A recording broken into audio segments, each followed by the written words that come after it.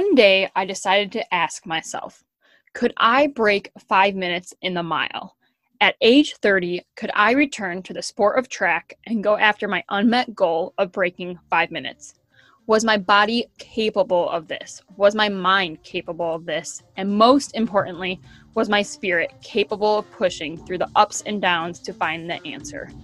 You are listening to Breaking 5, a running podcast, where we search for this answer as well as yours for achieving your Breaking 5 moment, whatever that may be for you. We will gain inspiration and knowledge from others who have achieved their Breaking 5 moment, those working towards theirs, as well as those who have helped the athletes along the way. I'm your host, Kristen Schultz, physical therapist, runner, and running coach. Let's run full force towards our wildest dreams and take a listen to today's episode. All right, welcome back to another episode of Breaking 5, a running podcast. Today, I have another podcast host. I have AJ Cohen here with me. AJ is a physical therapist and run coach out in Fort Collins, Colorado. He is the owner of Up and Running Physical Therapy, and he also has his own podcast, like I said, the Making Strides podcast. So make sure to check that out as well. AJ, thank you so much for coming on today. Thanks for having me. And I always like to mention that Adam Schwartz is also, just as much of the Making Strides podcast as me, but yeah, we do that together and it's super fun and it's a lot of work. So I really, like what you do is just a ton, and this podcast is awesome what you do with it. So thanks for having me. Yeah. No, I'm so excited to have you on. Adam was one of my first interviewees. Yeah, he said that I had on the podcast, way back. It was kind of random too. With him, I didn't really know him that well. It's like, hey, you want to come on my podcast? We're just chatting one day. I get to know him. Yeah, exactly. So brought him on and super cool. But yeah, so this is the co-host with Adam. So AJ, I know we're going to chat a lot. We're going to be chatting a little bit on some, running injury related stuff, but we're also going to be diving into, AJ's a business owner too, physical therapist. He's a new dad. He's a competitive runner. We're going to be diving into in the second part of this episode on how do you juggle this all? So for any other business owners, anyone just super busy in their life, listening, make sure to tune in for that part as well. But AJ, if you wouldn't mind, if you could just introduce yourself a little bit about yourself to get going, and then we'll go from there. Yeah. So started Up and Running Physical Therapy after doing a lot of time coming out of school, went straight into skilled nursing type stuff, trained more for hospital-based stuff, just couldn't get a job there. Out here, nobody was leaving, I guess. And so that was a shame and a waste of training, but got into skilled nursing, did management stuff, but eventually that wasn't filling the gap in my soul that I needed to just work with runners and athletes and in the way that I wanted. So started Up and Running Physical Therapy in April of 2018 and did it out of my house as kind of like a side gig for about 9 months or about that. And then I found a space in a rock climbing gym. So I have about 240 square feet in a rock climbing gym with this huge glass window. You could see all the climbers. All my patients and the clients, they get distracted while we're talking all the time. But and then it's right just through my back door is this I think it's 5,000 square foot weight room that I get full access to with all of my patients and stuff. So yeah. And that, I do, my bread and butter is rehab and getting, injured runners, mainly about 90% of my clientele has always been, runners. And then also, a bunch of other types of active adults and athletes. I get a lot, there's a jiu-jitsu gym that sends me a lot of people. I'm in a climbing gym and I am I was in the past more of a big climber. This year is all about running, but I see a lot of climbers as well, but they are a lot harder to get in the clinic than the runners. I don't know why. I have some theories, but I'm a climber, so I can say this, but the climbers are kind of cheap and dirt baggy. They're even cheaper than runners. Yeah, totally.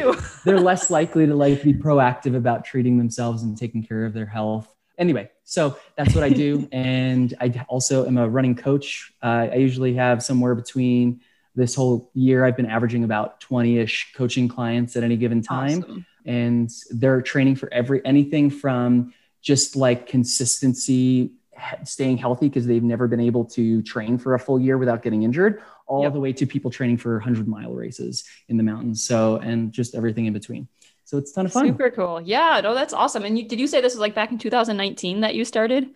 Is that what you said? 2018 is when I opened my business in my home. And then January, February 2019, I moved into the climbing gym and quit my full-time job. Very cool. Okay, so that's when you quit then. So you started 2018 and then a little bit of a ramp up while you're like in skilled nursing, it sounds like, over there. Yep. Yeah. For sure. Hey, like, I think you said like, I don't know if you said a waste of time, whatever, but hey, it's learning. And now you got this awesome, Yeah, absolutely. For sure. And I developed a lot of leadership skills doing management stuff in that type of setting. And actually was in like a really beautiful, like rehab to home setting. And they were opening another amazing facility and the builders went bankrupt. And we ended up losing the building. So that was my job I lost because I was slated to be the rehab director there. And I was like, what am I doing with my life? And that's when I was like, let me start this business I've wanted to start. That's awesome. I love I think a lot of people started their business last year, like from like the pandemic too, right? Like things like this happen and, push us into doing what we really want to do. So yep, totally. Super cool. What, have you always had a passion for running? I don't think I even know your running background. Like when did you start running?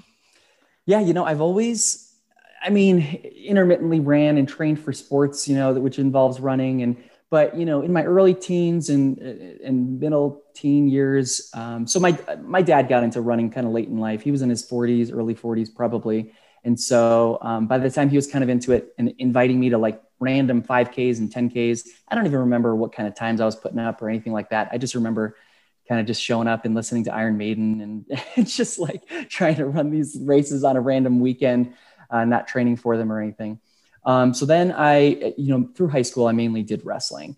But wrestling, I ran probably 15 to 20 miles a week during the season, training for wrestling and also trying to make weight for wrestling in the form of running with trash bags on and stuff like that. Anyway, all the crazy thing wrestlers have to do. I'm not proud of some of my wrestling years, but and then basically went to college. Also wrestled for 2 years in college, but I basically went from being probably like the best on my high school team and to maybe second worst on my college team because I went to a D1 school. It was AAA, but it was still D1, and I walked on. So they would, our coach in college would eventually, every once in a while, he'd be like, "Hey guys, run to my house and back or whatever." And we're like, "Oh no," because it was like 8 miles, but we'd always do it. And I actually didn't mind it. Yeah. I didn't mind it all that much. And I'd always get back. And so the other wrestlers on the team in college, they would, haze me or make fun of me a little bit and playfully, more or less. And they'd be like, "Oh, AJ, you should just quit wrestling and just do, join the cross country team." And I always thought about it. I was like, maybe I will. But no, I quit wrestling after 2 years and did the opposite of running, which was, competitive Olympic style weightlifting. Oh, very cool. I was really successful with that for 2 years until I busted my wrist enough to be like, "Oh, I'm done with this." And then I started running. Okay. So this is maybe like 2012, 2013 now. So then just started running just a lot, did a half marathon, then a marathon, then a 50K in 2014. And then, it just escalated. So now I just do lots of trail and ultra races is my jam kind of. So awesome. That's what I thought. I was going to ask if you're mainly like more like ultra and trail, and like you have an awesome place to do that at. Absolutely. Fort Collins. Yeah. Last year was with the baby being a lot younger. Last year, I didn't do any ultras. I did.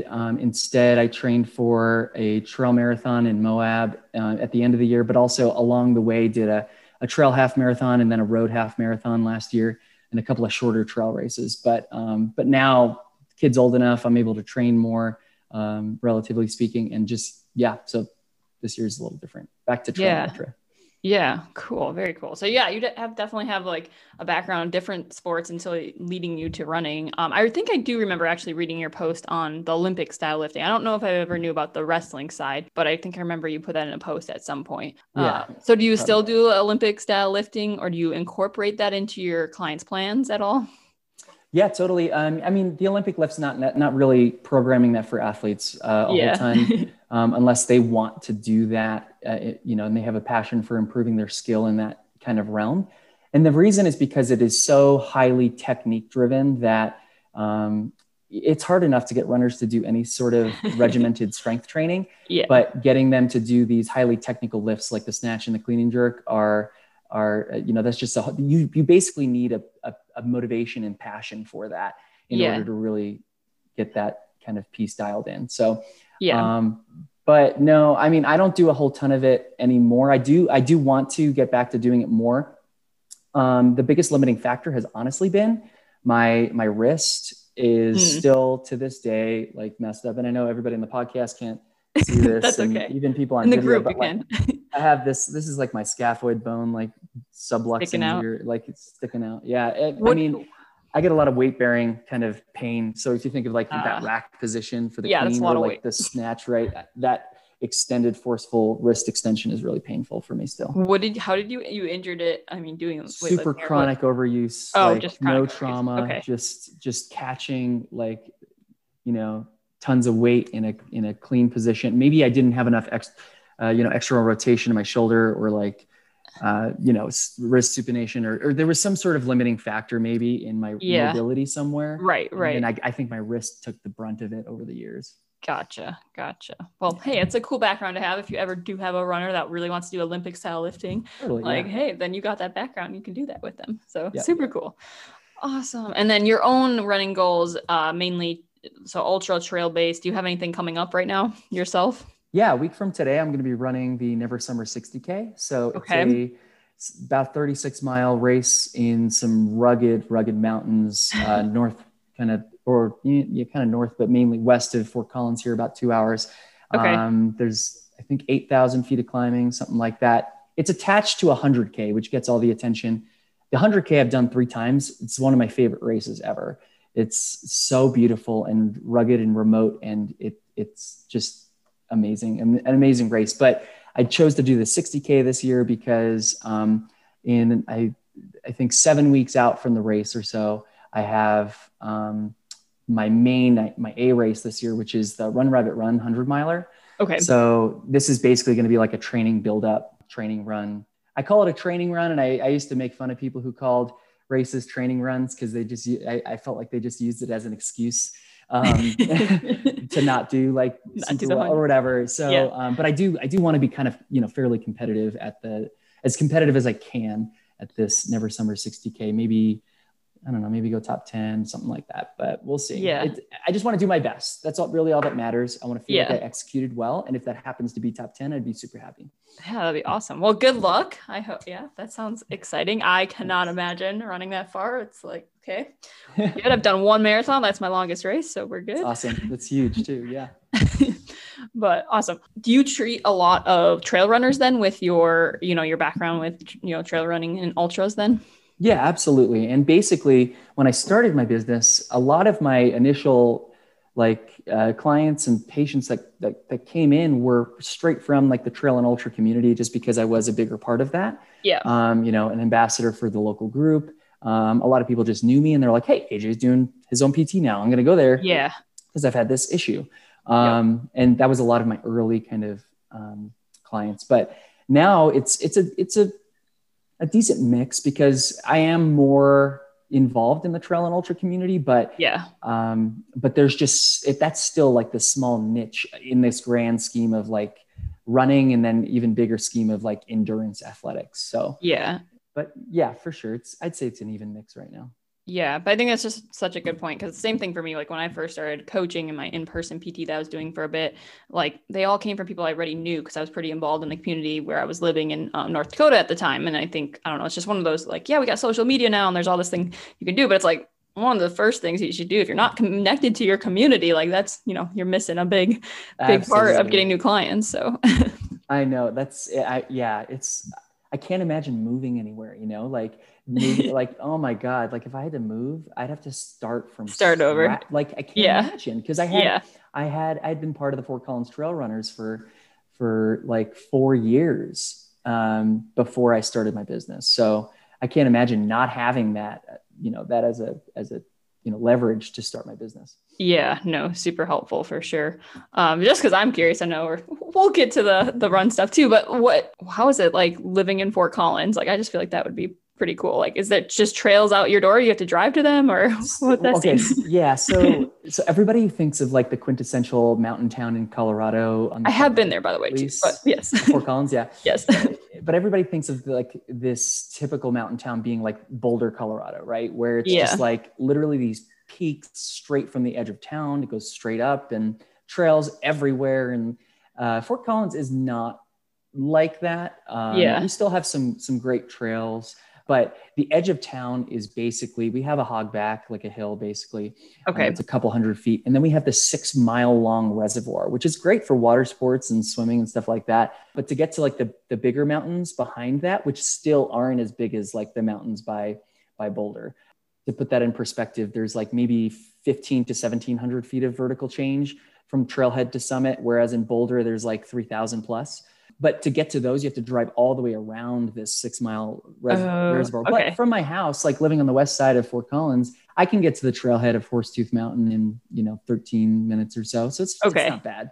Okay. And that's where you run. I don't know. I always see your stories or your posts. You're always on the mountains. So yeah. If I'm up in what looks like legit mountains, it's probably Horsetooth and Laurie.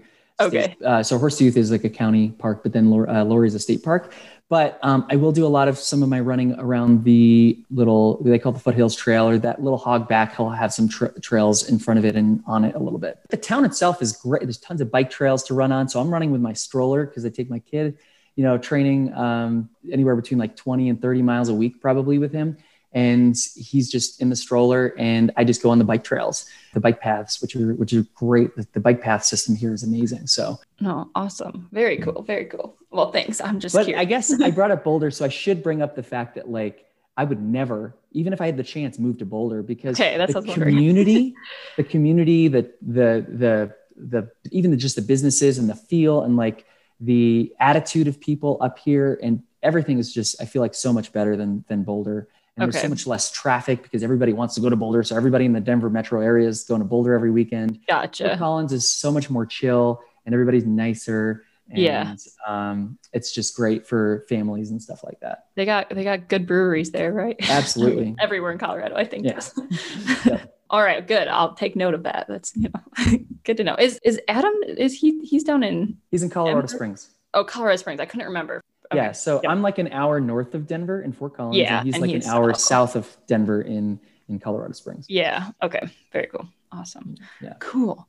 Well, I wanted to pick your brain a little bit on, some things that would be helpful for any runners that follow me. Because AJ is a wealth of knowledge in this realm. And I always love learning from your posts and seeing everything you're doing. And so I was just looking at a couple of his, recent posts and stuff. And one thing that I wanted to ask you about, if for any advice you have for any runners out there, is how do you feel like your rehab perhaps like differs from like typical PT per se, or like a typical runner's rehab program, if any, if you think it's, but how does it differ, the people that you're rehabbing in your clinic? Yeah, absolutely. I know that, I'm positive you've had, out of network or cash-based practitioners on here. And so there's the maybe obvious, similar to them, but yeah. Well, exactly. In terms of practice setup and quality of care and one-on-one time, all of that is, very much way better than a traditional in-network clinic, right? So the typical stuff of, part of my sales spiel to people is, I'm different than a traditional clinic. And I can't speak to any of your previous PT experiences, but, as an out-of-network practitioner, we're able to spend more time with patients. You're not just like handed off to an aide or an assistant who's going to have you do these like geriatric kind of boring exercises every time. When I'm working with folks, it's always completely one-on-one with me, a doctor of physical therapy, the entire time. I'm not making people come 2 to 3 times a week. I tell them, look, I don't want you to be relying on me. I want to empower you with the education, the tools, the resources, the techniques, the exercises to basically for you to be in charge outside of here, which is ultimately where you're going to make the most progress, especially in the long term. And I'm kind of like your consultant, your guide, holding your hand through this process and making sure that we're getting the results and on the right path. And so all that stuff is, like I said, more or less similar in terms of that preservation of quality of care with other out-of-network providers or cash-based PTs. But then when it comes to runners and stuff, lots and lots of PTs like to work with runners. And I tell people this too. I'm like, look, every PT is going to want to work with runners. Runners are active and fit and healthy and just motivated. And so there are PTs, there are a lot of generalist PTs who like to work with runners and maybe think they know a lot about working with runners. But there is so much misinformation, harmful misinformation that gets thrown around all the time in the healthcare community. And runners are, every single runner that walks in my door, when I consult with them initially, they are telling me these harmful kind of nocebo kind of things Myths, that they've heard. right? Yeah, that's harming them either from a psychological perspective, from a relationship with their running perspective, or from a relationship with their body. All of this type of stuff. Like just the really simple thing that I hear so much is people are like, oh, well, the last PT, said my hamstrings are too tight, so it's pulling on my low back, and that's anteriorly tilting and out of whack, putting my pelvis out of whack and rotating this forward. So then when I need to get my pelvis reset every, no, we don't have science to back that up. It's I mean, they're stuck on that too. Exactly, they're stuck on that, and they think that they think of themselves like a broken down car that needs to be realigned, when in reality we're strong, resilient, adaptable humans. And so anyway, so there's a lot of practitioners out there who think who like to work with PTs, but there's a difference between a PT who likes to work with runners and then a PT who is specialized and really knows running. Yeah. And so, I just tell people, look, like I'm working almost exclusively with runners, and I've really gone to, greater efforts to better my understanding of the treatment and best practice of working with runners. And so is that something you want? And yeah, so that's part of that sales process too. Yeah. Do you have any tips for like a runner? And I kind of went over this actually in my last podcast interview too, but any tips for any runners? Like, oh, how do I know that you're specialized in running, or this person says they work with runners too, any ways to know? Yeah, it's tough. I think honestly, first off, ask them if they run themselves. Although I will preface that with I know plenty of very talented endurance athlete providers, and they are not great, not the best PTs. They help people for sure. They're great people, but they're not specialized and they are helping to perpetuate this misinformation in the community. But I think it's step one, just be like, hey, tell me about your running. What are you training for? What are you doing? Hey, if they're not doing much running, maybe they have a reason for that. Whatever. And you can be a really good running practitioner and not be running a whole ton too. But, but I think that's a good question, because then you get their passion for this sport and stuff like that too. But when it comes to clinical practice and skill and stuff like that, it's hard. You could ask them hey, how do you stay up to date on what's best practice for runners? Right. How do you continue to learn what's best for runners? What is your education? You're specialized. How are you special? You say you're specialized in working with runners. How? Just, don't be afraid to, ask those types of questions. Yeah. But I think it's all helpful. It's I wouldn't know what to ask of say a different, a non-PT if I'm going in for who knows what, an eye, something, I don't know, but same thing, I guess anyone out there needing PT, we don't really know what to ask or what to look for. So I think that's helpful. Yeah. I mean, I think asking people kind of who they've learned from, right? And if they don't have multiple names that they can, you don't even have to know who these names are, but if they're not, you want to shy away from the people who think that they kind of know everything innately or whatever, or, you just, the answer you want to hear to that question is, oh, I've learned a lot of this stuff from this guy, and this guy really hones my approach with the strength training side of things. And you really want somebody with an eclectic approach. Yep. No, I love that. Awesome. Thanks. Well, I have a question for you after this, because you just said something. Who do you like to learn from a strength training side of things, or what kind of approach do you like to take on your strength training?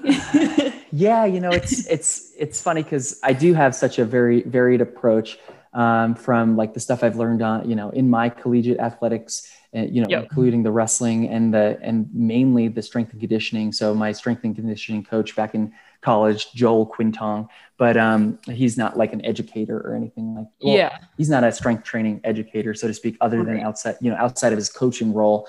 But, people like Dan John and obviously we have a kind of a common mentor of Chris Johnson, and Nathan Carlson, who they really have taken a lot of different approaches to create their approach. And so, I just think that having a couple of people to call you out, hold you accountable, and just bounce stuff off of as well, from any sort of approach perspective, can be really, really helpful. You don't want to try and learn things on your own. I mean, only on your own. You want to really lean on others as well. Yeah, and I think it can help to have like multiple people you're bringing in information from too, not just all one-sided approach. Yeah, for sure. Definitely. All right. So you had a recent post about you being a heel striker. Oh my goodness. Oh no. You said the H word. Oh no. I mean, how many runners come in and are like, oh, well, I'm a heel striker, so I think I need to, change that up. Can you expound upon that a little bit and why that's okay that you're a heel striker? Okay, so first off, I forget what study this was, but it's like almost half of runners inaccurately report their striking pattern. Okay, so if you think you strike your foot in a certain way, don't be so sure unless you've had it professionally looked at. Okay, and running store video running analysis by a college student or any sort of running store clerk without further that was me at one point. Credentials. Yeah, you can't. That doesn't count. Okay, so there's nothing wrong with heel striking. It is by far the most versatile, common striking pattern there is. And it is used across all different experience levels and speeds and all the way up to the elite level. I think that we see a slight drop in the amount of heel strikers at the elite level, but just by a couple percent. It's almost like 9 out of 10 or something like that in the general population, like 8 to 9, I don't know, 8 out of 10 or something like that in elites.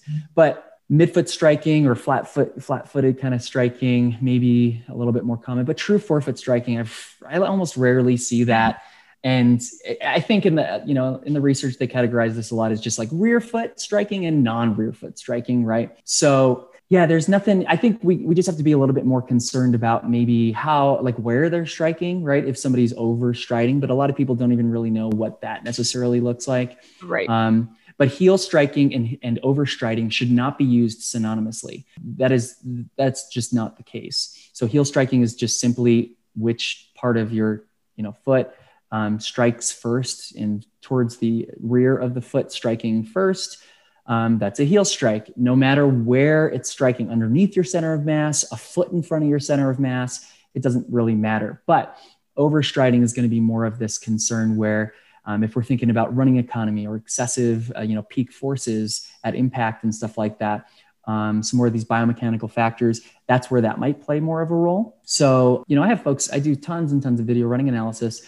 And, we get that side or sagittal plane view and that video from the side. I'll take a still or a screenshot of their point of initial contact. And the first thing they say is, oh, I'm a heel striker. I know. And I'm like, no, don't worry about that. There's nothing wrong with that. Yeah. But this is, let's just look at a couple of angles. And so we'll measure their shin angle with respect to vertical. We like to see that within 10 degrees. Yep. Then, if we see that their knee is fairly extended, then, if it's straighter than, so less than like 15 to 20 degrees of knee flexion at initial contact, right? And sometimes also they'll get some marked dorsiflexion at initial contact as well. And that's kind of going to be more of a helpful determining factor and if somebody's overstriding or not. So, let's just say somebody's like 12 degrees shin angle, maybe like 8 degrees of knee flexion at initial contact. They have that marked dorsiflexion.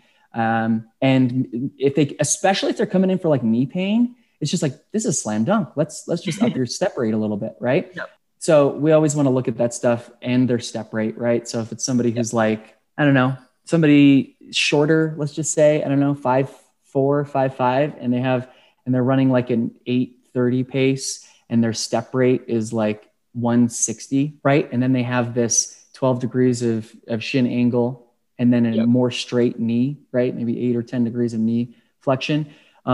And they have knee pain. I'm just like, holy moly, like this is huge. Like, let's just give them a metronome, see how they do with upping their step rate. And then sometimes like almost immediately they have some symptom resolution, right? Yep. So that's going to be that's just an example of like how that could be more beneficial of a way to look at it than just heel strike or forefoot strike. I love it. And so you're talking about overstriding a lot. So for any of the runners, listening that maybe haven't heard of overstriding before, I mean, maybe most of them have, but how would they know that they're overstriding? Yeah. I honestly, I wouldn't worry about it especially if you don't have pain. I wouldn't worry about it. So most runners so if you're a newer runner, you've just been running maybe 1, 2, 3 years, your body's still going to be optimizing the way that you run, finding the most efficient way for you to move within your specific anatomy, right? Within your specific strengths and your specific bone lengths and the amount of femoral torsion you have. And like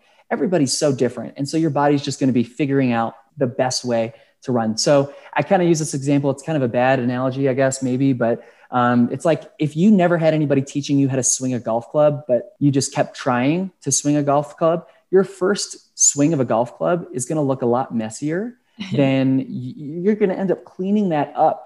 Like your body's going to be like, hey, I can swing more efficiently if I do this. Every 20 swings, 30, 40, 100 swings, your body's going to look for ways to kind of improve your inefficiencies. Now, I don't know a whole ton about golf, but I'm just using it as an example. All you golf, golf connoisseurs. Yeah. So definitely, I'm not saying like golf is definitely very technique oriented and you definitely need to work on that a whole ton probably to get it really good. But with running, the more running that you're doing, that concept is the same where you're just the more repetitions, the more kind of efficiency you can kind of develop. So anyway, if you haven't been running all too long and you don't have pain, you're probably going to be fine as long as, if you happen to have somebody who knows what they're doing, look at your running, great, but I wouldn't stress about it. But if you do have pain at any given time, it would definitely be important for whoever's working with you, in a PT setting, in a rehab setting, to look at how you're running and see if there's any sort of connection there. Yep. Awesome. Perfect. I love it. Anything else you wanted to say there? I think we did good. We dove in pretty good. Yeah, that was pretty good. How do you, kind of turning corners here, how do you like to train your runners that you coach? Do you like to use a lot of RPE training? Do you use heart rate training? What's your approach? Yeah. So I definitely, the reality is that almost all runners, I feel like, are using, miles and pace, pretty much all of them. And so with that said, all of the clients that I onboard are pretty much used to that. Yep. Now, what I usually say is, are you familiar with RPE? And they're usually like, no. So I try to explain RPE, but even explaining RPE, or rating of perceived exertion, is going to be a little bit difficult to really reflect on like, hey, this is what it feels like to run at a 6. This is what it feels like to run at a 7 out of 10. And just to clarify, there is like the Borg RPE, right? Where it's like 6 to 18, right? Yeah. And that's supposed to be loosely correlated to heart rate. That's not what I use. It's a little bit more complicated. Yes. You can just simplify that by using that 11-point kind of scale, right? 0 to 10, or I guess 10.1 to 10 scale, where it's just the modified RPE scale. So what I do for this reason, and I stopped for a while because of COVID and people wearing masks on the treadmill just doesn't work very well, especially for a maximum ramp test. But I do like to do a ramp test or a maximum heart rate test with my new athletes. And that's because, and so really quickly, what that is we'll get them on the treadmill and we'll do 2-minute stages of increasing difficulty. We'll typically start at just like a 1% incline, standardize that until we get to about stage 4. We try to hit their like 5K effort level at stage 4-ish or 8 to 10 minutes in. And then what we'll do then is we'll maintain that speed and we'll increase the incline by 1% every stage until fatigue or, termination.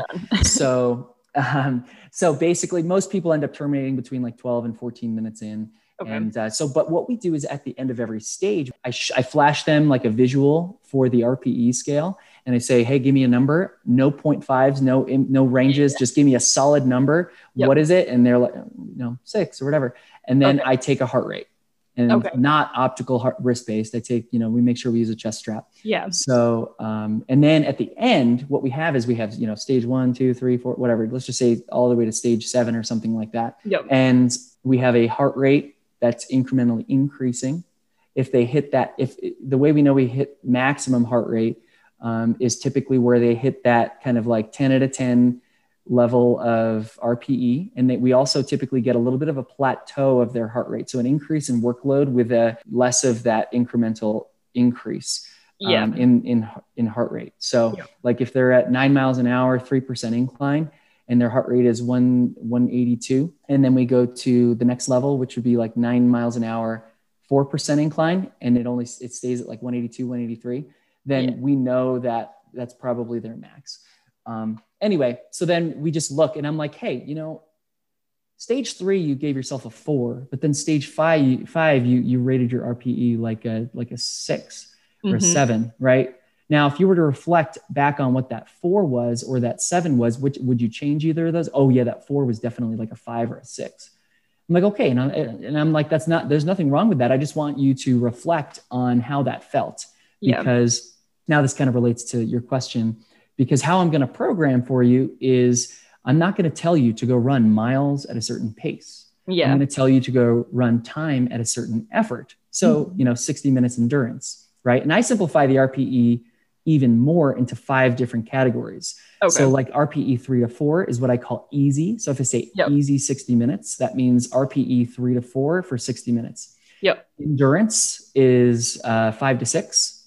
I'll do tempo. I usually call like a 7 out of 10. Yep. Hard, or 7 to 8. 7 to 8 is tempo. Okay. Then like 8 to 9 is what we call hard. That might be where we do more. It just depends on the person, right? But like threshold intervals are maybe more of that 7 to 8. VO2 max intervals more of that 8 to 9. Yeah. And then 10 out of 10. I'm not doing a whole ton of 10 out of 10 stuff. I have one guy who trained for a couple 5Ks, and obviously he's working more in that realm. But most of my guys are true distance guys and gals are true distance runners. And so they're doing not much of that, but a lot more in the steady state threshold and VO2 max interval kind of stuff. But cool. Yeah. No, that's cool. Let's see how you like set it up too. It's not just like, hey, like, okay, this is like the RPE scale. This is what it should feel like. Like you actually give them like a test to like really figure that out too. Yeah. Well, especially when we're talking about trail and ultra stuff, it's like, honestly, I got a little bit, got into a conversation with the people I'm an ambassador with, because they put out training plans for local trail races, and it'll say like run 25 miles in preparation for the 50-mile race or whatever. It'll say run 25 miles. And then like 22 the next week, and then like 20 the week after that. And these people are running like on the course, right? So there's an average of 220 feet per mile gain per, or 440 elevation change per mile average. So the average person is running like, these are like 4, 5, 6, 7 hour long runs every weekend. And I'm like, this is like, and I even told them, I said, look, when people are in these training plans, because the race is in May, so like March, April time period, I'm like, I get tons of inquiries through my website from injured runners on that training plan. And so now they've kind of revamped it, and they use more of time-based stuff. Okay. Yep. Great. But related to your question, how I prescribe long runs for trail, ultra, just mountain running, that might be, so that I do that specifically as well. So let's say somebody's training for that race, the Quad Rock 25 or 50. Your long run, if I say I want a 3-hour long run, it gets a little tricky sometimes, because if we want to train specifically for the race, we know this race has 220 feet per mile gain on average throughout the race. So the way you figure that out for your race is you just, the race, we could just use so the 50 miler has 11,000 feet of climbing in it. So you just take 11,000 and you divide that by 50 miles, you get approximately 220 feet per mile, is how you do that. So then when you're planning your long runs, you kind of need to look at it as, okay, AJ wants me doing 3 hours this weekend. Now I should pick a route that I'm running on average about 220 feet per mile average in the whole run. Yeah. So maybe, so for some people that might only be like 10 miles, right? 10 miles with 2,200 feet of climbing could be a 3-hour long run. Right. Yep. So that's kind of how people have to plan their long runs and all that stuff. Yeah. That's fun though. That's fun. I like it. Very cool. Do you feel like you have resistance at first when you're like, hey, we're not using pace and we're not using distance, like, do you get resistance at first from runners? Not usually, like maybe one comment or something about how they need to get used to it, but that's about it. Okay. Well, that's good. Yeah, it's honestly, I went into the local trail running group, and I've done like live trainings on this. And, there was even a great paper by, I think it was Max Paquette, or anyway, it was something about like retiring the use of tracking weekly miles, right? It's just this small kind of, just talking about miles, you're just forgetting all of these other training volume and training kind of load parameters. So, yeah. Yeah, no, I love it. That's cool. That's good that there's like not resistance. And what do you think the biggest benefit you've seen from anyone that, like, let's say they come in, working miles and pace, in the past, and now they're not at all. What's the biggest benefit you've seen from that? Yeah. So basically, when we're reflecting on our effort, your brain and your body is like this crazy supercomputer we can't even really comprehend completely, and it's analyzing like your body temperature and your hydration status and your inflammatory markers and how much how filled your glycogen stores are and all this stuff, and how hot it is outside and all this stuff. So your brain is just constantly kind of analyzing that, and it's going to give you a certain length leash, more or less. And there's a lot of this is kind of like central governor kind of theory stuff, and not all of it is completely the way it is, but it's just a great way to kind of look at this general concept. The concept is that you feel different on different days, depending on how much sleep you have, depending on how hot it is outside. Yeah. Like I did a 40-minute steady state interval yesterday, and I did the same exact interval last week, and on the same exact gravel path.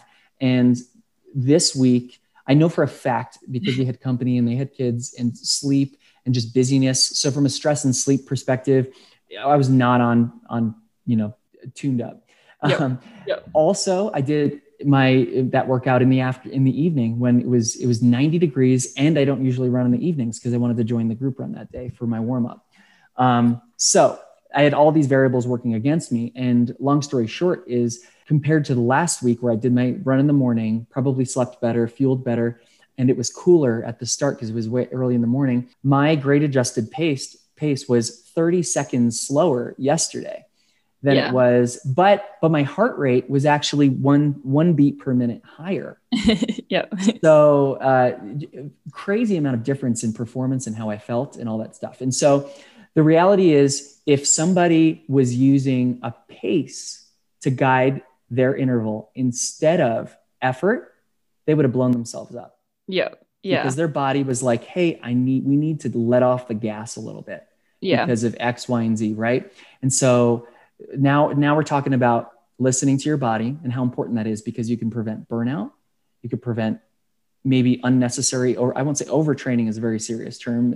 Not a lot of people get there, but unnecessary overreaching or non-functional overreaching. Mm-hmm. And you could prevent injury or reduce, injury with just listening to your body and just how you feel. And so running for a certain time at a certain effort is going to be the way you do that. And your pace is going to be in flux depending on, and how far you go is going to vary depending on how you felt, which is all you should really kind of care about. Yeah. No, I love it. Awesome. Thank you. Thanks for sharing on that. I think it's just helpful to hear and good for all of us. So I know, and you just let me know, he has a kid sleeping. So if he wakes up or whatnot, you just let me know. But I want to dive into the business side for any of the clinicians or coaches that listen to this too. AJ and I were talking, and, he, like I said at the beginning of this episode, he has his own business. He's coaching. He is doing, physical therapy, rehab in the clinic, running himself. He's a new dad. He's a husband, all of this, like look, we want to dive into a discussion a little bit about how you manage it all and like tips that you found to help you for anyone else that's new in this journey, or anyone that's in this journey. We can always learn from each other. So I know that's pretty broad, but let's just start with, what tips you have for someone trying to like basically do it all. Yeah. Well, obviously priorities, you start with priorities, right? So I'm in this unique situation where I'm actually only in the clinic about 3 days a week, because we don't have daycare. And, Brady was born just before COVID, born January 2020. So when my wife got back to work was when the lockdown started. So we never had daycare, and we've just kept it that way. And so I am in the clinic 3 days per week. And so that leaves me about 2 or 3 days per week to work from home, days I watch him. And I can do coaching, I can do business stuff, I can do documentation, marketing, whatever. And so that's kind of what I do. It's very hard with a kid though, where like nap time is when I get a lot done and stuff like that. But when he's awake, like because he's been running with me in the stroller since he was 3 or 4 months old, like he's used to that. He likes that. And so I can get a lot of training in during the week on these days where I'm home with him, because we run in the stroller. Now, obviously I'm not going to get to the mountains, right? Yeah. But I'm somebody who I truly believe that if you can get to the mountains once a week, especially for your long run, you can train for these mountain races. You don't need to be in the mountains every single day. Right. So anyway, I'm doing a lot of my training with the stroller. I've done, stroller strides, and I've left him at the bottom of the hill and done hill strides. Like I've done all these things. I have a good story on that, but anyways. Well, go ahead. I was with a friend once. We were just doing strides at the end of a run, and I shouldn't even share this. She got the police called on her because we had like the stroller was left like so many feet away from it, and like it was anyways. But we were doing strides, and like I felt bad, and she felt bad, and anyways.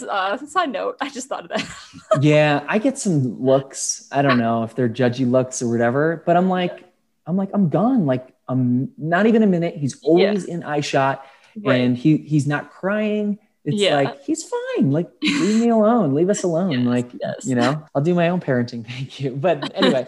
Anyway, go on. Yeah.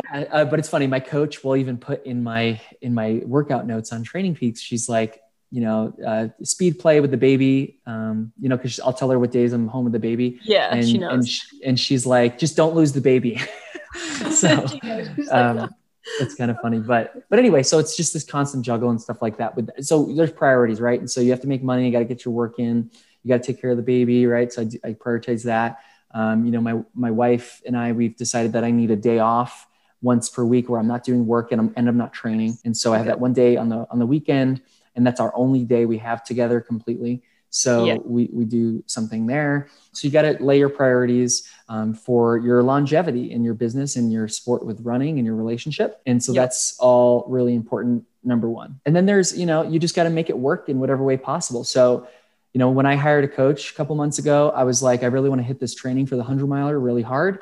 Mm-hmm. And I am training a lot. Like I clicked off like 12 hours of training 12 hours of running last week. So, fitting that in it's kind of hard, So what I had to do was I used to be flexible with when patients could book. And I used to allow sometimes people to book as early as 7:30 in the morning in my clinic. And sometimes I get stuck working there all the way or let people book late as well. Mm-hmm. And my wife prefers that I train in the morning. And so what I do is I do all of my training as best as possible on days where I'm not watching the baby. When I'm watching him, I can train whenever I want, basically, as long as he's not napping. But so I don't even take appointments now before 9 a.m. Mm-hmm. And so I created that kind of boundary. And that's just like a hard stop. Like if somebody's like, I can only do, I've never had this, but when we'll get there, we'll cross that bridge when we get there. But I've never had anybody say I can only do 8 a.m. in the mornings or whatever.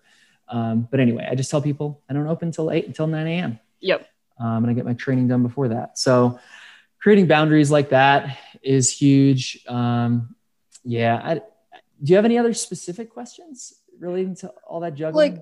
I guess we just go into how do you went into how you set your schedule up a little bit and so priorities, what I guess you could just share, how do you set up your schedule as far as, so you said you start at 9 and then you're 3 days in the clinic. You have set times that they can book, or is it the rest of the day that you're open or?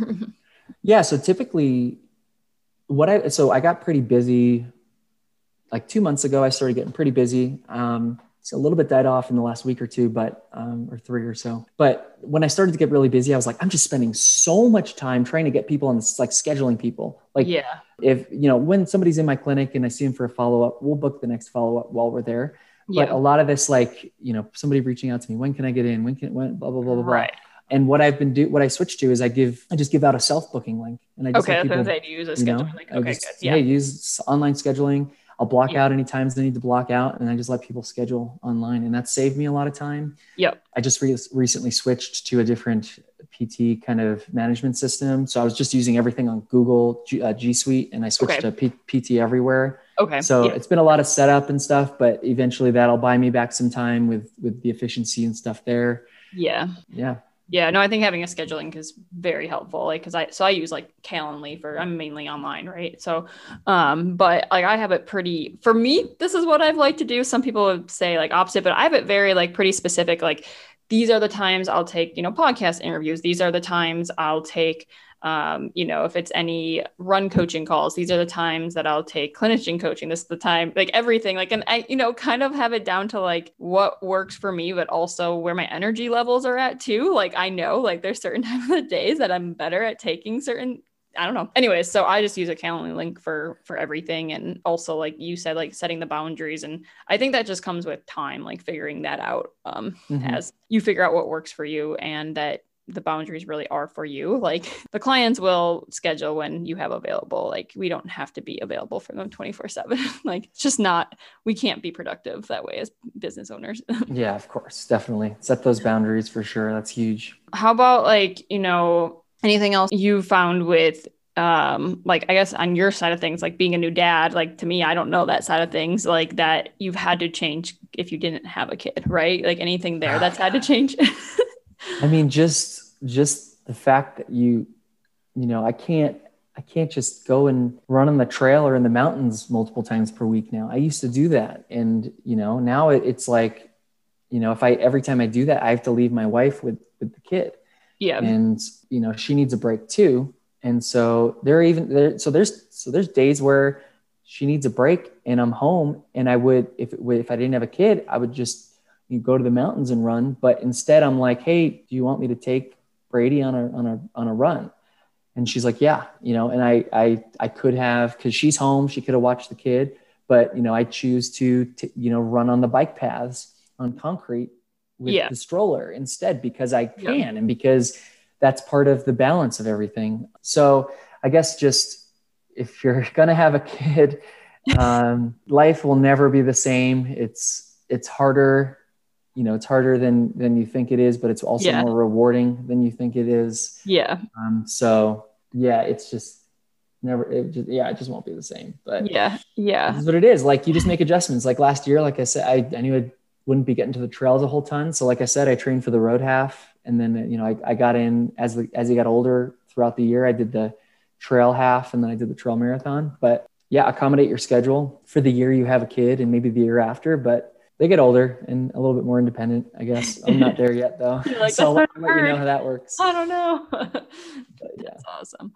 What, so I know that you recently, like from a marketing perspective, started getting more of your clients through ads, correct? Mm-hmm. And I know that was super helpful for you too. Do you feel like that was helpful in a sense of like getting your time back too, that you weren't doing having to do all your own marketing per se? Well, I do all my own marketing, but, so the guys I work with, they basically teach you how to do your marketing. Oh, mainly okay. They don't actually Facebook ads, but they give you a lot of templates and this and that and stuff like that. But it's been great, and it's so worth it because I found them, and the reason why I committed to working with them back last June 2020 was because I was in the COVID rut. Yeah. Couldn't climb out of it. And so they were like, here, try this, system. And I ran some Facebook ads, and I got 40 leads in the first 5 weeks, and, awesome. Had like some ridiculous return on investment. So, and now, and so I've continued to work with them. And so just to give them credit, it's Clinical Marketer is what they're called, with Jordan Mather and Max Zerbil and Ben Baggy or Ben Bage. Yeah. So they're great. So if you're looking for Facebook ads marketing help, they're a freaking game changer. No, that's awesome. Yeah, you're totally cool to plug them. I've met them before. They're awesome. So yeah. No, that's good to know, just, from a marketing perspective for, any PTs listening and whatnot too. Yeah. If you haven't run any sort of successful Facebook ad, you're just leaving probably like loads and loads of money on the table. Yeah. It's right there. So easy. Yeah. I love it. Anything else you wanted to share on like balancing it all? I know, I guess I asked you a question. I talk. Sorry. I do that sometimes. I know, like for me, it's like, sometimes it's also like our other friends that aren't in business. It can be like, you're going to show up a little bit differently because you got more on your plate now. Like, I feel like I've heard some people, I can't attest, I don't know, like relate, like owning a new business is similar to like having a baby, right? I can't say if it's similar, but I don't know. But if you do both at the same time, then it's really like your priorities have to change. But anyways, Any other advice you have for people trying to do it all? No, just obviously, try to put systems in place of things that work that help you be more efficient and win back your time. Realistic goals. Hiring a coach for my running has been good in the sense that I don't have to worry about what I'm doing and planning out my running and training, and that saves me time. But then again, she is also pushing me and making me run more than I would have ran myself, but which is probably going to yield some good results. But, so getting people in your team, in your corner, right? I have the clinical marketer guys from a business perspective. Yeah. I have, my coach from a running perspective, and then my wife from the baby perspective, right? I have all these people in my corner, in my support system. And so if you don't have a support system, you're not going to be successful. Or if you are successful, it's just not going to last. You're going to burn out. So you got to think of the long game. Yep. No, I love it. Awesome. Oh, cool. We'll end with the last question I usually end with the podcast, but I just wanted to do one kind of rapid fire questions. Sure. So I don't know if you're ready for this. No, it's just really quick. So for anyone answer, I'm just going to ask your favorite on a few things and then we'll wrap up with that. So do you have a favorite mindset and or business book? Anything first thing that comes to mind? Nope. And honestly, I will admit that I have not read a whole ton of them. Okay. That's not big on it. Okay. Next question was, what's your favorite running book? Do you read a lot of running books? Do you have a favorite? Oh boy. Or two? I read Born to Run twice, and I love the story, hate the science. It's horrible science. Eat and Run was Scott Jurick's book. And he was always a mentor, not a mentor, an idol of mine kind of, because, I'm a vegan ultra runner, physical therapist, and he's a vegan ultra runner, physical therapist. And then I met him in Boulder on the trail once, but cool. I've read, Dean Karnazes's book, Ultra Marathon Man, and a couple others. There's some good ones out there. Indoor by Alex Hutchinson. That's a great book for any run. If you work with runners or you're a runner, it's like a must read. Okay. I think that's I feel like I have heard of it, but I haven't, that's kind of a newer one to me as far as hearing of it a lot. Okay, cool. And then what's your favorite strength exercise to give to runners? Ooh. No, we can't just have one anyways. I love barbell toe tap. So the lateral toe tap is like a Chris Johnson branded exercise. Yeah. And, typically most people do it with like a band around their knees, and it's kind of hard to describe, but you're basically in this pseudo kind of quarterback position. Like you're going to take a hike from your center.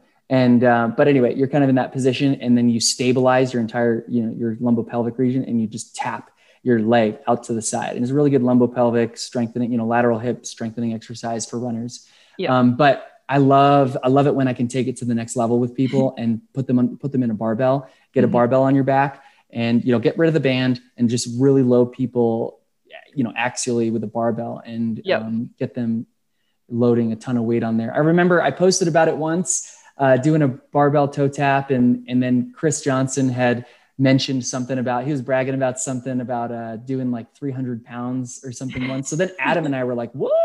So now you're going to try that. Yeah, exactly. They were like, let's see how much we can do. So I went, and of course I had to beat him, and I did 3 plates. So I had 315 pounds, and I was able to do a set of 5 repetitions. So, okay. How did that feel like to be at your max? Was it just I better not take a step away, I'm going to drop this thing? Or honestly, I bring it up because it was eye-opening at how much more weight I could put on my back and than I thought, and how intense and focused and amazing that exercise is. Because my huge pet peeve with runners and strength and rehab is runners are underloaded from a strength training perspective. They're doing, like I said earlier, geriatric exercises. I've worked with geriatric, love it. Geriatric patients, but athletes are not geriatric patients. And actually it was funny because when I was working with geriatric patients, I was having them do squats and kettlebell swings and deadlifts and people, anyway, but now we're talking about younger active adults and athletes. We got to load them up, How do we expect them to be able to be resilient and resist kind of the physical demands of the sport? So anyway, it's just great eye opener in terms of how intense we can make this exercise and how focal to the lumbopelvic and lateral hip region. Anyway, it's just great eye opener in terms of how intense we can make this exercise and how focal to the lumbopelvic and lateral hip region. But anyway, that's not a rapid fire answer, but that's okay. It's all good.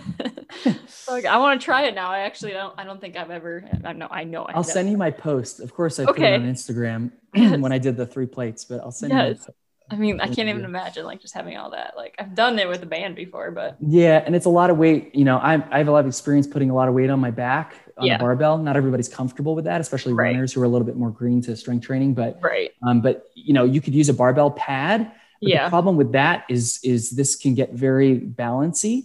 So sometimes I have people put the safety rails up about, you know, pec or chest height.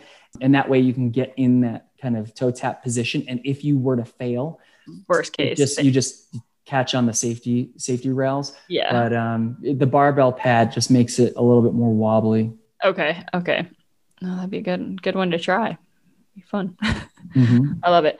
Okay, those were the only ones I had. We could totally go into a lot more. I know I was like, oh, you're a vegan runner too. We didn't talk about anything there, but that could be a whole nother. I did just get my labs back today. I'm curious what my dietitian says about my labs being vegan, training as hard as I am. But is she okay with you being vegan? I mean, there's tons. Oh yeah, totally. This is not my expertise. I did notice like my ferritin was like 24. So ferritin's like iron stores. Yep. So I was just doing some online, you know, so it's within normal range technically of like a general medical approach.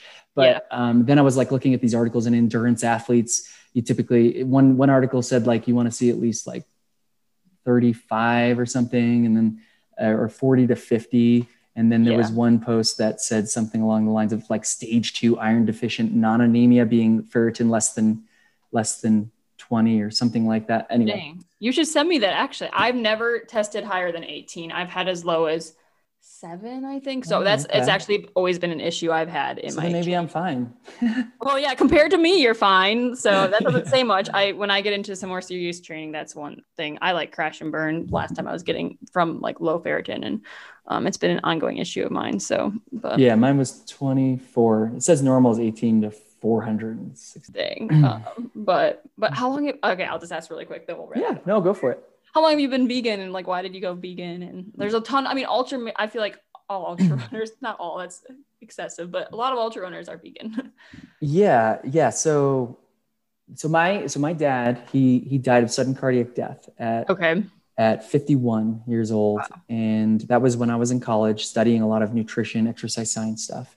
Yeah. And I was just learning more and more. I had this huge tragic experience with my dad, who basically he was pretty healthy. He was running marathons. I think he ran a few ultras, and he was mostly vegetarian, and then just drops dead of severe cardiac disease and like complete blockages in his heart and his coronary arteries. So I'm like, holy moly. Like, and then you hear about these stories of people who, you know, like their dad, you know, you hear these stories generationally, people dying, same gender, first degree relatives dying at similar ages, generation after generation. I'm like, I don't want that to happen to me. I don't want to die at 50. Yeah. So like unexpectedly like that. So I started getting all these checkups. Of course, everything's fine, and I keep getting checkups. I haven't gotten a calcium scoring yet, which is going to be the gold standard, but just because they said it's kind of excessive right now. So I took away red meat first and foremost. This was probably like 10 to 12 years ago. Yeah. Got rid of pork and red meat. And then a couple of years later, we got rid of, you know, chicken and eggs. No, we got rid of eggs later on when we made the final change, I think. We did the little fish for a while. But then, so we were basically like ovo-lacto pescatarian or whatever for a while. Yeah. And then it was so funny because it was Halloween, and I'm like, I'm going to eat all this candy because like I do every Halloween. So I've been wanting to go full vegan. Why don't I just like use that as an excuse to start to go vegan and just take it all off the table. Yeah. There were obviously greater motivating factors there, but that was right after, that was 2016, October 2016. So I've been vegan for almost 4.5 years or so. Yeah. Have you found it beneficial, like from an energy running standpoint? Or is it more for reasons? I don't know. Yeah, it's hard to say. Yeah, I don't know. It feels similar. So it's more from like your health perspective and like totally. Yeah, from all that kind of stuff. Yeah, and there's the whole environmental and ethical kind of things that you also end up adopting those aren't my main motivators, but just also just other factors. Yeah. Awesome. Well, I always like learning about that. I have a good friend that, she's all plant-based and all that stuff too. And I went vegetarian for 2 weeks once, but I've always been like, maybe I'll try it once just to see how I feel. I don't know. Well, yeah, totally. And to each their own, and everybody responds differently, and everybody's journey is different. I'm not like looking at what material, like bags and shirts are made out of. I'm not I'm still eating. I eat honey. Yeah. Cool. Awesome. All right. Well, I really appreciate your time. I know we've chatted for a while. It's been super helpful. I've loved getting to learn from you. Yeah, I know everyone else will love it too. I like to end every podcast episode with asking my guests what their breaking 5 moment has been in their running career. So basically just any running goal, any story too of a goal that you had that you broke that seemed pretty challenging or that you didn't know if you'd be able to break, or if it's not there yet, you can share what it will be for the future. But what has your breaking 5 moment been for your running? Yeah. And I've listened to your podcast, and I think there's like the physical running one, and then there's like the business one. Yeah. And you can share both. You can totally share both too. Yeah. So running is, this 100-miler I'm training for, I DNF'd or did not finish, dropped out at mile 73, 75 after 21 hours of running, and just tragic. It was because, I went out too hard. My knees, totally the most painful knees in my life. I couldn't even walk anymore. My wife was at the aid station, was like, "You're not continuing." So I dropped out, and it's just haunted me ever since. And I actually have a good podcast episode about that on my podcast, Reflection. But anyway, so that has haunted me ever since, and I'm back at it now, trying to crush this 100-miler. And so that's my breaking 5 running moment is going to be crossing the finish line of this 100-miler in September. So that's that. And then I don't know, from a business perspective, I really think there's maybe like a short-term one and a long-term one, but the short-term one would be, I just want to be in the stage where I can like hire on, an admin and another PT. And I honestly got so busy a couple months ago, I thought I was going to get there. But that's like the first one. But then like the long-term kind of breaking 5 business thing is like, I want a brick and mortar, like run studio where we're, this PT coaching, strength and conditioning, like this little mini gym for runners would be so cool. Because you're in that one the rock climbing place right now. Yeah. And I'm just renting space from there. Yeah. So, but having like my own real like running place where maybe it's like multidisciplinary and I hire on, who knows, exercise physiologist for testing, maybe bring on a dietitian, this is like crazy, huge dream, but like, no, you could do it. And you can do it like 2 years easily. Right. We'll see. It depends on how many loans you want to take out. And I don't want to take out any. Yeah, I guess that's always like even when you were like, I was almost ready to hire, I think that's always, as far as I know, obviously I'm still early in my business too. It's like, that's always like the breaking point of like, there's always a risk involved with, but also it helps you grow. And it's like, where do you need to be when you do that? Totally. Right. It's always that ongoing kind of, process. Absolutely. Yep. Cool. Well, you'll have to share with us when you do both. You said, wait, 100-miler? Mm-hmm. Okay. And so you have not completed 100-miler before then, right? Nope. Okay. But you will in a few months. So, Okay, cool. That's crazy. But also it's just a whole nother world. Oh man. Yep. Maybe one day. I don't know. Yeah. If you want it, it's there. Yep. But awesome. Well, AJ, thank you so much for coming on. Where can our listeners find you? Where's the best place for our listeners to find you at? Yeah. So I'm on Instagram at Up and Running PT. So UPAND runningpt.com, or not .com. It is upandrunningpt.com, but at Up and Running PT on Instagram. That's the main one. You can shoot me a message or comment on anything.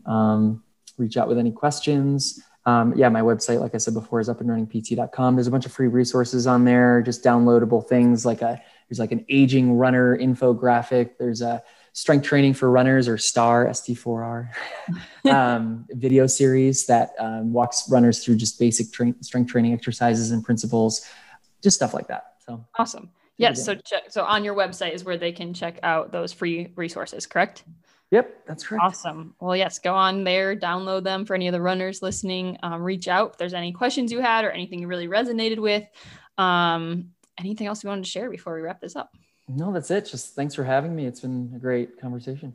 Yeah, no, I've enjoyed it. Thank you so much for coming on. And it's fun to have the other half of the duo of the Making Stride podcast on. So, Yeah, definitely, for sure. well, awesome. Well, thank you so much to AJ.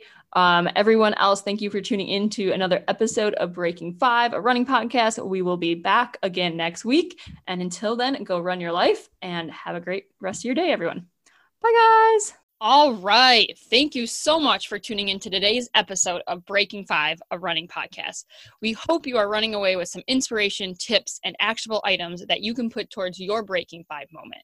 Lastly, if you know anyone else with a Breaking Five moment, that doesn't have to actually mean literally breaking five, just a breaking five moment in general, in running, in life, or anyone else who has great knowledge and background in helping others reach their breaking five moment, I would love for you to put me in contact with them. We would love to have them on the show. So if you could, and let them know, if you know of someone else, tell them to reach out to me at my Instagram, and that is at Kristen_runyourlife. Again, that's at Kristen_runyourlife. And could you do me a favor? And if you enjoyed today's episode and can think of anyone else who could benefit from listening to it, could you go ahead and share this out on your social media or share this directly with them? That would mean the world to me, seriously.